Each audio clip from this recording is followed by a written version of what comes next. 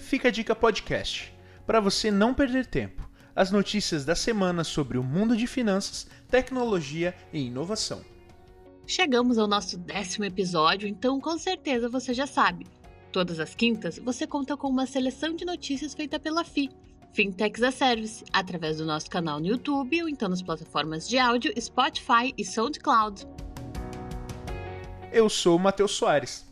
Eu sou Renata Cardoso e hoje é um dia muito especial. Isso porque vamos falar do aniversário do nosso queridinho, o Pix. Ele faz apenas um ano e eu já nem me lembro como era a vida antes dele. Renata, o Pix chegou mesmo revolucionando.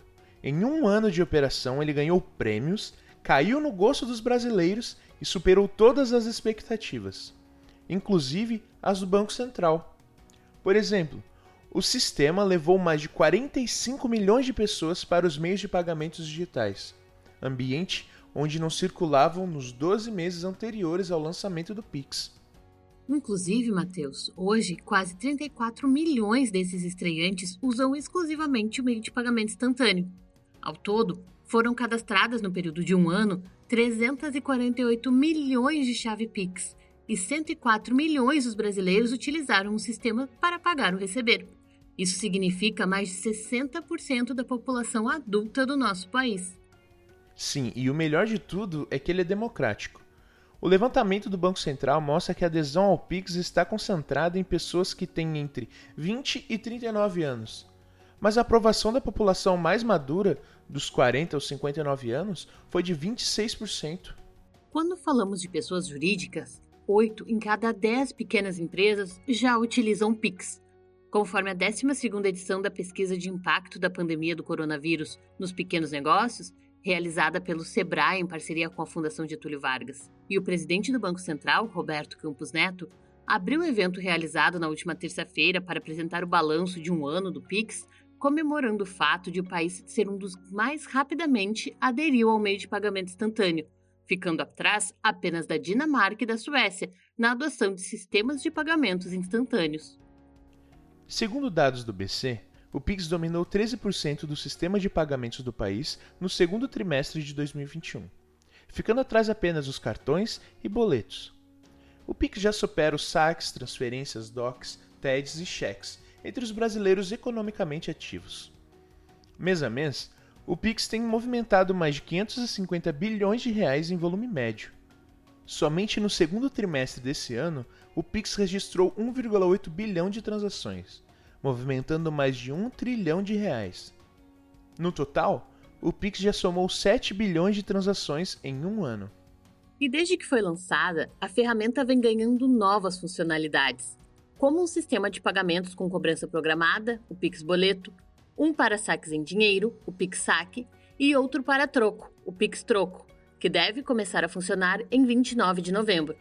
Em 2022, o BC deve lançar uma opção para débito em conta. As exchanges de criptomoedas no Brasil também já foram integradas ao sistema, permitindo saques instantâneos em real direto das plataformas de negociação. O sistema também vem apostando em segurança, criando mecanismos para proteger os usuários de possíveis golpes, como a permissão para que os bancos bloqueiem operações suspensas preventivamente, além de estabelecer limite de transferência fora do horário de expediente bancário. A ferramenta ganhou nessa semana bloqueio preventivo dos recursos em casos de suspeita de fraude, notificações obrigatórias de transações rejeitadas e devolução de valores pela instituição recebedora, em casos de fundadas suspeitas de fraude ou falha operacional dos sistemas das instituições participantes.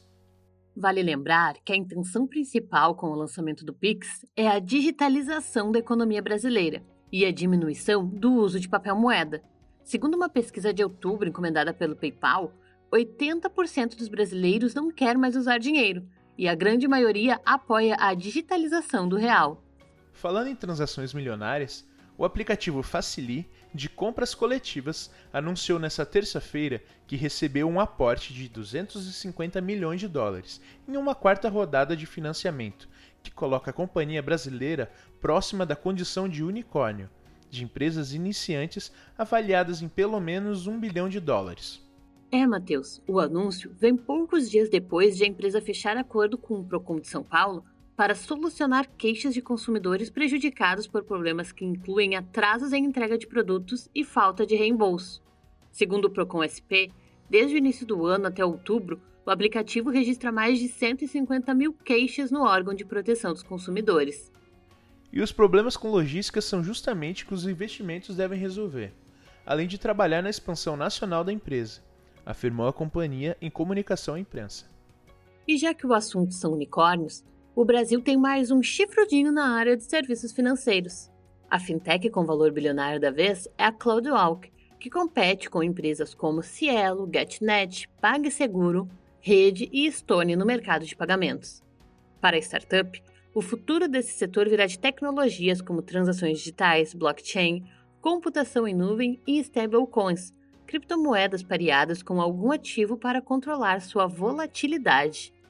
A CloudWalk alcançou uma avaliação de mercado de 2,5 bilhões de dólares, com uma nova rodada de investimentos anunciada nesta quarta-feira. A CloudWalk fez uma rodada Série C de 150 milhões de dólares, lideradas pelo fundo de Private Equity Coatue, que já investiu em negócios como Impossible Foods, Snap e Uber. Outros fundos que participaram da rodada foram a Star, DST Global, Plug and Play Ventures, The Hive Brasil e Valor Capital Group. As maquininhas podem ser um mercado lucrativo capaz de gerar unicórnios, mas o uso dos cartões na internet, em aplicativos e outros tipos de compras não presenciais em 2021, até setembro, movimentou mais de 400 bilhões de reais com um crescimento de 31%. Nos últimos anos, principalmente com as novas tendências de consumo que ganharam evidência na pandemia, os pagamentos não presenciais, vide o exemplo do Pix que estávamos comentando, se tornaram cada vez mais habituais na vida do brasileiro. Os dados foram divulgados nesta semana pela associação que representa o setor de meios eletrônicos de pagamento. Os números dos meios de pagamentos por aproximação também são impressionantes. A modalidade cresceu quase 400%, atingindo 100 bilhões de reais. Somente no terceiro trimestre, cresceu 300%, somando quase 60 bilhões em compras. O mais usado nessa função foi o cartão de crédito, seguindo pelo cartão de débito e pelo cartão pré-pago. Agora, vamos falar dos gamecoins. Você já conhece eles? Tratam-se de moedas digitais, como o Bitcoin e o Ether, mas que existem no ecossistema dos jogos. Inclusive, os games em que esses ativos estão inseridos estão aderindo a uma nova febre no mundo cripto, chamada jogar para ganhar. Nesse contexto, o jogo que mais se destacou foi o Axie Infinity, que roda na plataforma da Ethereum. O token de governança do jogo apresentou uma das valorizações mais altas já vistas na classe dos NFTs neste ano. E para finalizar, uma dica.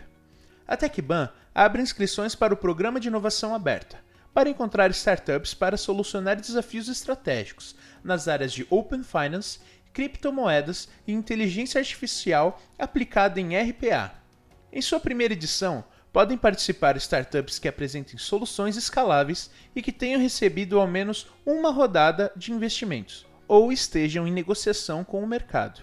As inscrições estão abertas até o dia 30 de novembro. Participe!